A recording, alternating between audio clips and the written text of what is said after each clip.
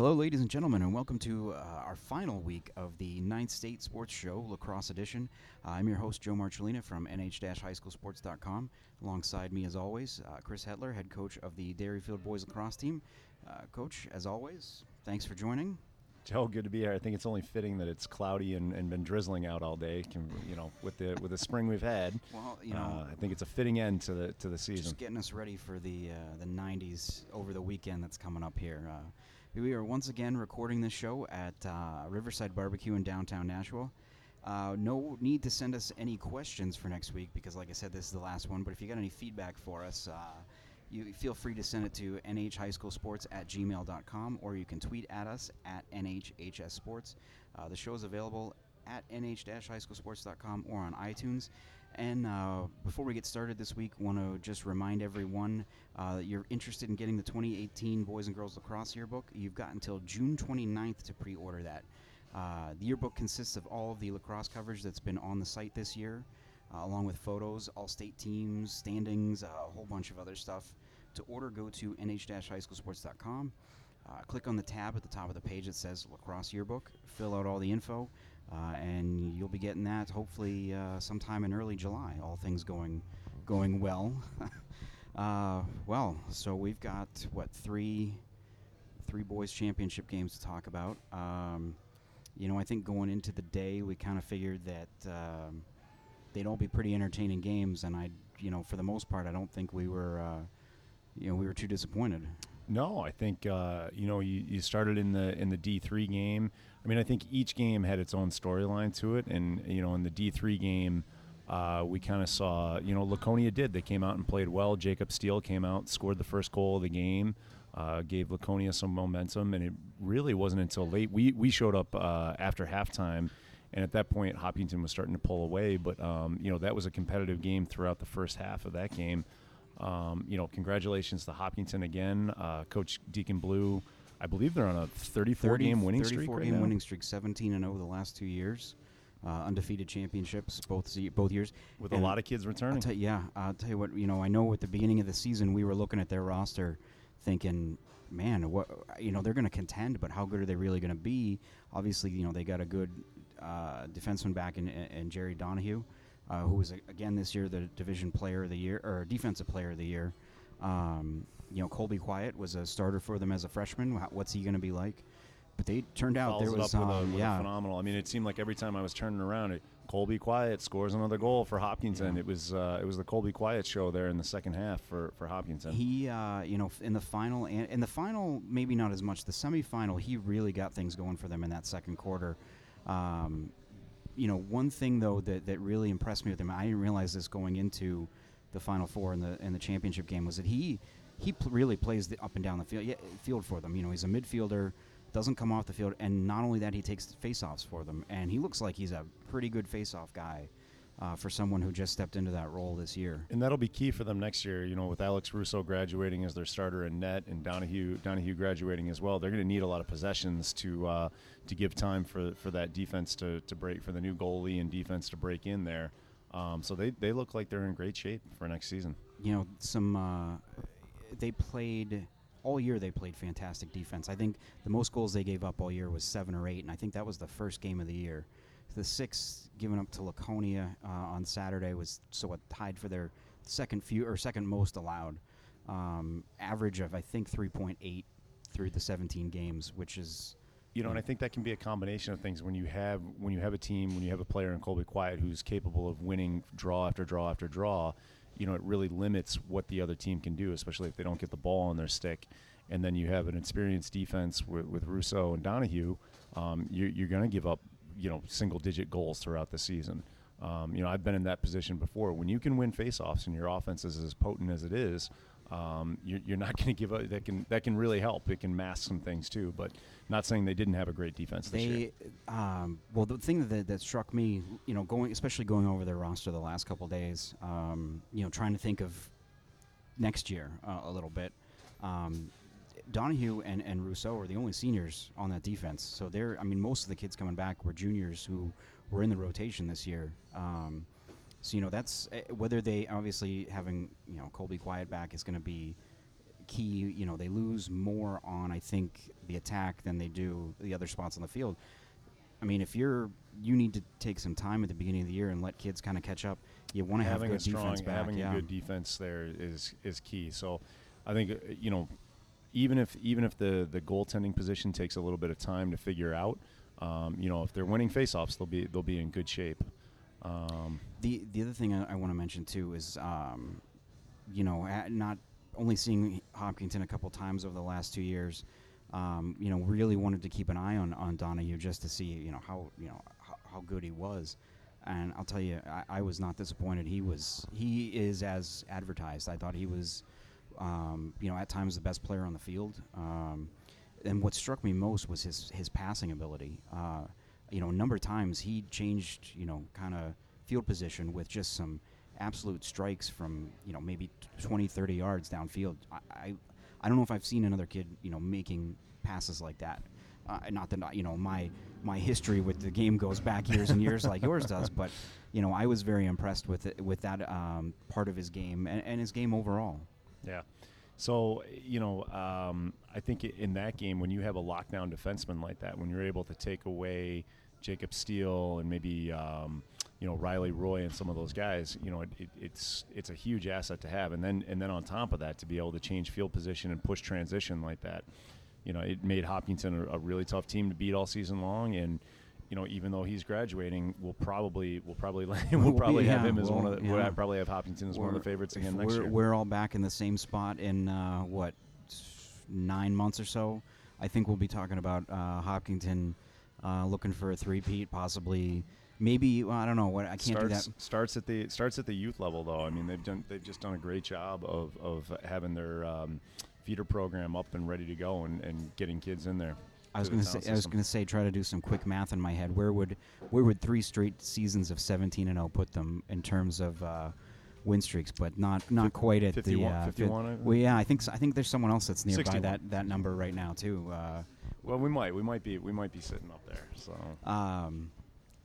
Yeah, so that streak actually, looking at it real quick, of course, halfway to Bedford's record streak there of 72, but overall, it's a top, believe a top 50 streak all time, in terms of high school lacrosse in the country. Anytime you go through an entire season, you play in the league and you get a target on your back like Hopkinton had, it's impressive to be able to go undefeated and do it in the way that they did it. I always tell people that, you're dealing with high school kids, and to ask them to get up for every single game, knowing that you're going to get the other team's best effort. For a lot of these teams, that was their state championship when they played Hopkinton this year in Division III. If they could knock off Hopkinton, then that made their entire year, and no one was able to do it. So in most cases, no one even really came close. I don't think that they had many games that were, in doubt towards the end. I think that first game against Laconia was a 6-goal game, 10-4 win. But outside of that, I mean, there weren't too many teams. I think Convale played them pretty tough early in the season. But outside of that, I think Hopkinton was when Trinity gave them a pretty good game, 5 goals late in the year. Hats off to Deacon Blue, the Hawks. Congratulations on a great season, and like we said, I think we'll be talking about them next March. Yeah, really cool to see a young coach in Deacon Blue able to guide his team like that and continue on and build success. So. Yeah, like you said, hats off to Coach Blue, and I think that the road all roads lead through Hopkinton again next year. Speaking of winning streaks, you guys have one of your own on the line now too. What's up to 53 games? We gave you an extra game on Saturday. I think we said 54 to you. I went back and looked. And you guys played one less game, I think, or there was one less game towards the end of the year. In 2016 that I think we added in there. So 53 games, which, by the way, is the 10th best nationally all time winning streak. And the only current one. I was going to say, and since we're talking about it and it's out there, yes, Darien lost the other day. So yes, New Hampshire is home to the current longest winning streak in the nation. So yeah, pretty neat stuff to have 2 teams in Division II and Division III with long winning streaks like that. So, yeah, something that we do take a lot of pride in, but at the same time, we're looking to maybe really test that streak next year and possibly schedule some teams from outside our division and maybe look Pinkerton, Exeter. Yeah, the big boys. Maybe look down into Massachusetts and see some teams down there that might be fun to play, because at the end of the day, it's been a great streak and we've done a lot of great things, winning some titles. But this junior class that I've had that will be seniors next year, I think deserves to play against some of the really good teams in the higher divisions and test and see what they can do.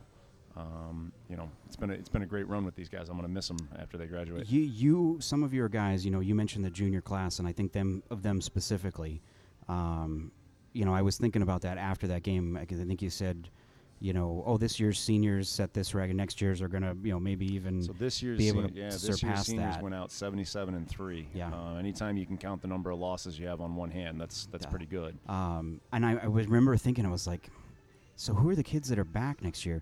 Because some of your juniors that are going to be seniors next year have been playing since they were starting since they were freshmen. Most of them. And it feels like, how are these kids still here? Like they should have graduated like 2 years ago. Yeah, it feels they like. they didn't play like freshmen. They were able to come in. I mean, that group, two defensemen, Alex Neville and Max Horton, playing at a high level right now. Avery Truex has been our starter in net for 3 years. John Anderson, John McLean. We were blessed with a great junior class that'll be seniors, and really looking forward to seeing what these guys can do next year. I think maybe what could be a key thing for them too is that this year they were able to get into those roles that you're going to want them in next year, while also not having to be the guy next year. I mean, a lot of them had very good seasons and got all state and whatever.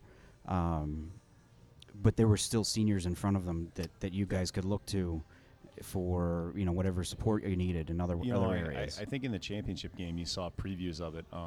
John McLean's been we'll start with John McLean. He's always been a great crease guy for us. He played attack for a long time, and in this game he was up and down the field. He played defense for us at midfield.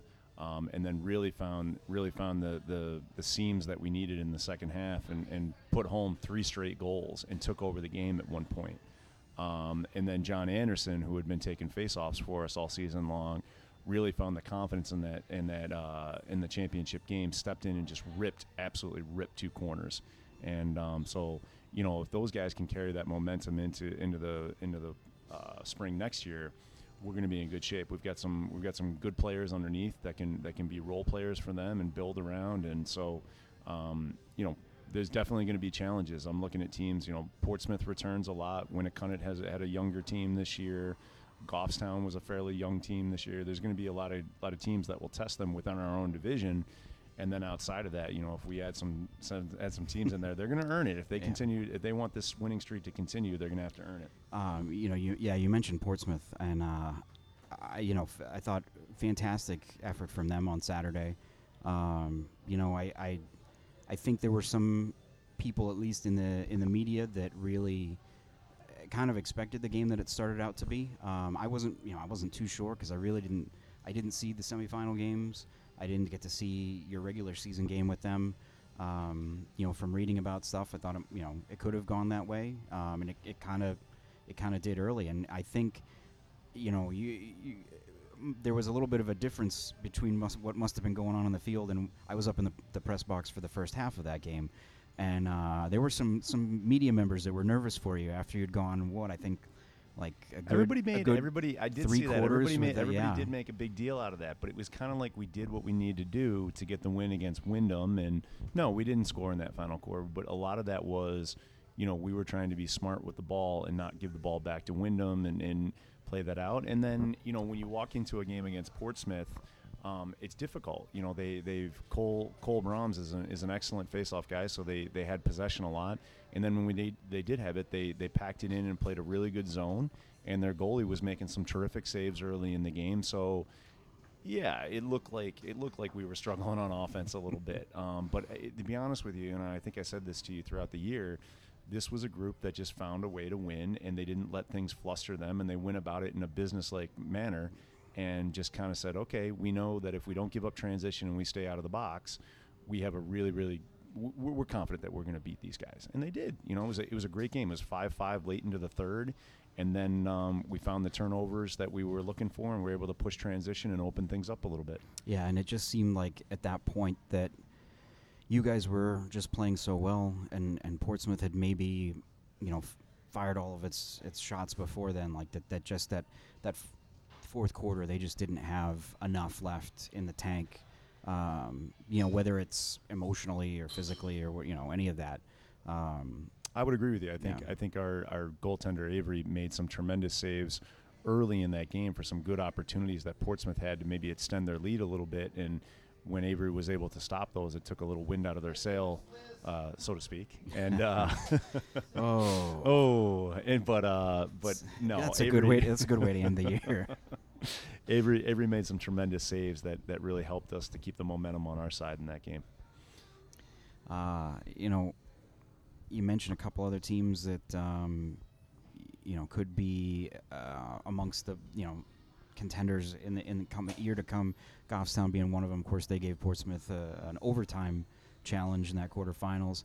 Wyndham giving you guys everybody's got pieces. Everybody's going to have pieces that they're going to have to fill next year. I mean, Goffstown loses the talented defenseman in Chapdelaine, and they lose their goaltender. They lose an attackman, but they did a lot with a really young roster this year, and I really like their junior class coming up. I don't think there's a lot of names and stars that you would recognize, but they play so well as a team, and Coach Lewis did a great job of bringing them together.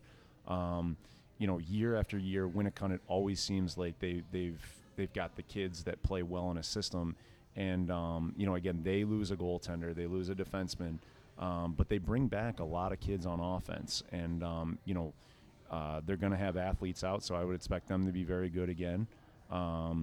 Wyndham loses their big names in Tyler Folsom and Noah Russ, but Jake Russ comes back, and they'll have to replace a goaltender as well and their face-off guy. But it just seems like that's another program that every year we say, well, they lost these guys, and then they just reload because they've got athletes and they've got a great town program. So that's another team. Hollis Brookline, I think, is a team that, people say, oh, what happened to Hollis this year? They had the opposite season that they had the year before. Right, all the 1-goal games that they won the year before, they lost. Went the other way. They were a younger team this year. Again, lose a goaltender, lose a very talented defenseman, lose a talented attackman, but there's a great group underneath for Coach McDonough to work with. So that's another team that I think will be on the rise again next year. But Portsmouth, they return a lot, so I would expect to see Portsmouth as a Final Four team again.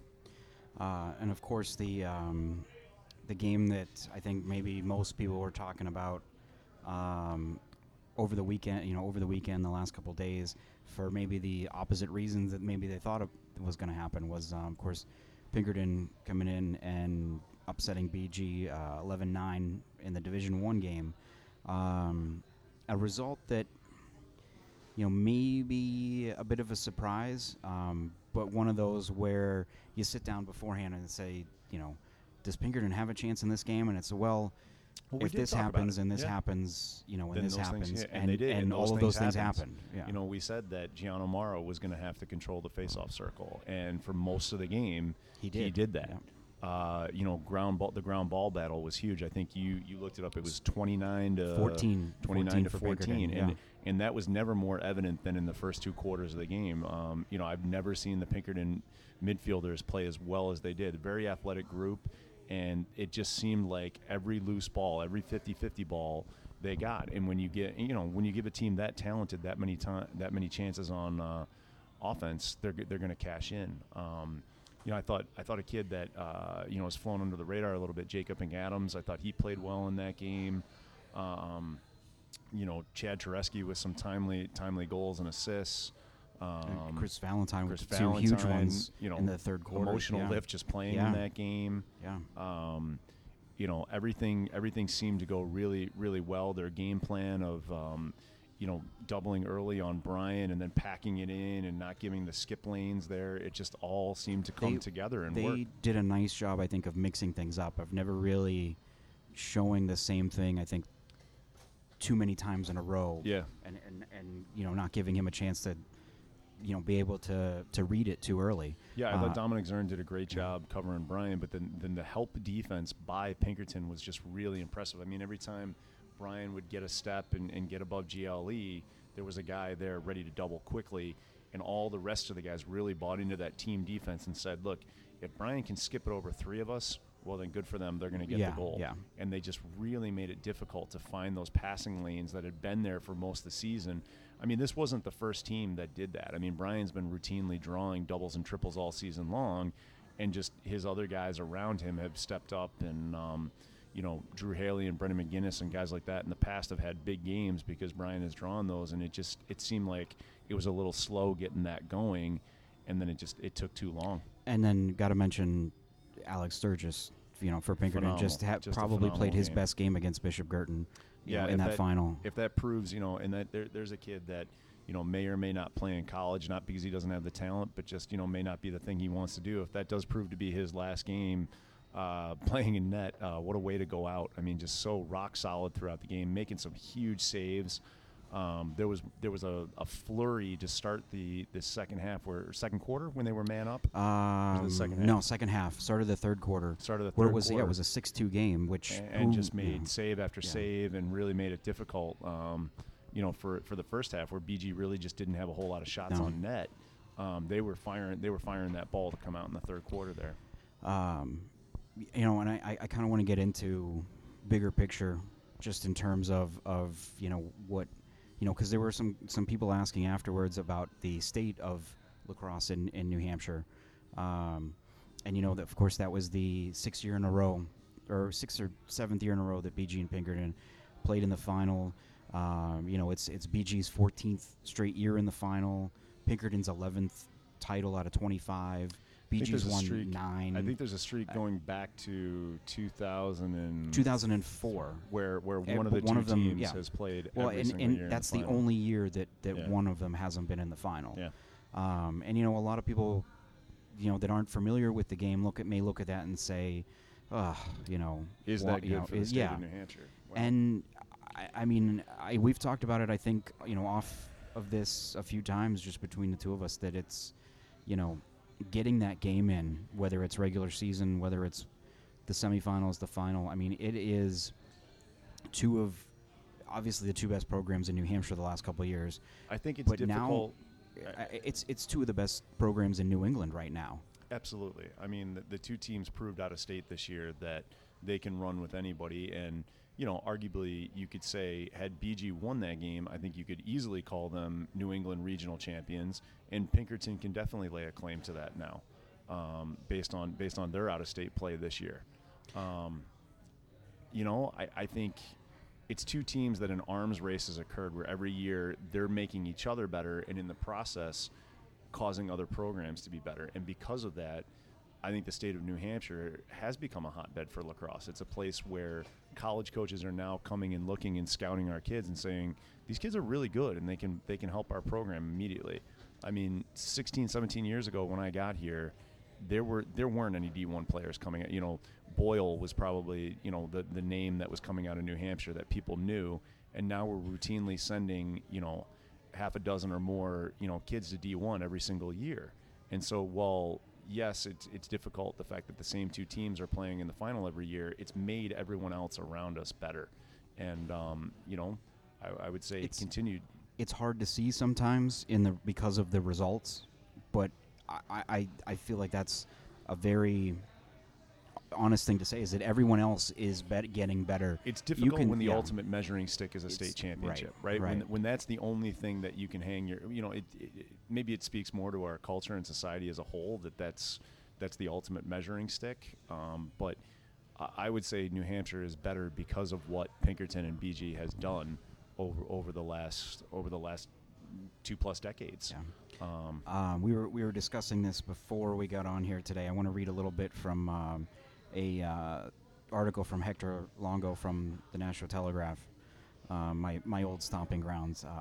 It's like no other sport imaginable, lacrosse has come to the forefront in New Hampshire. It is now the state's athletic calling card.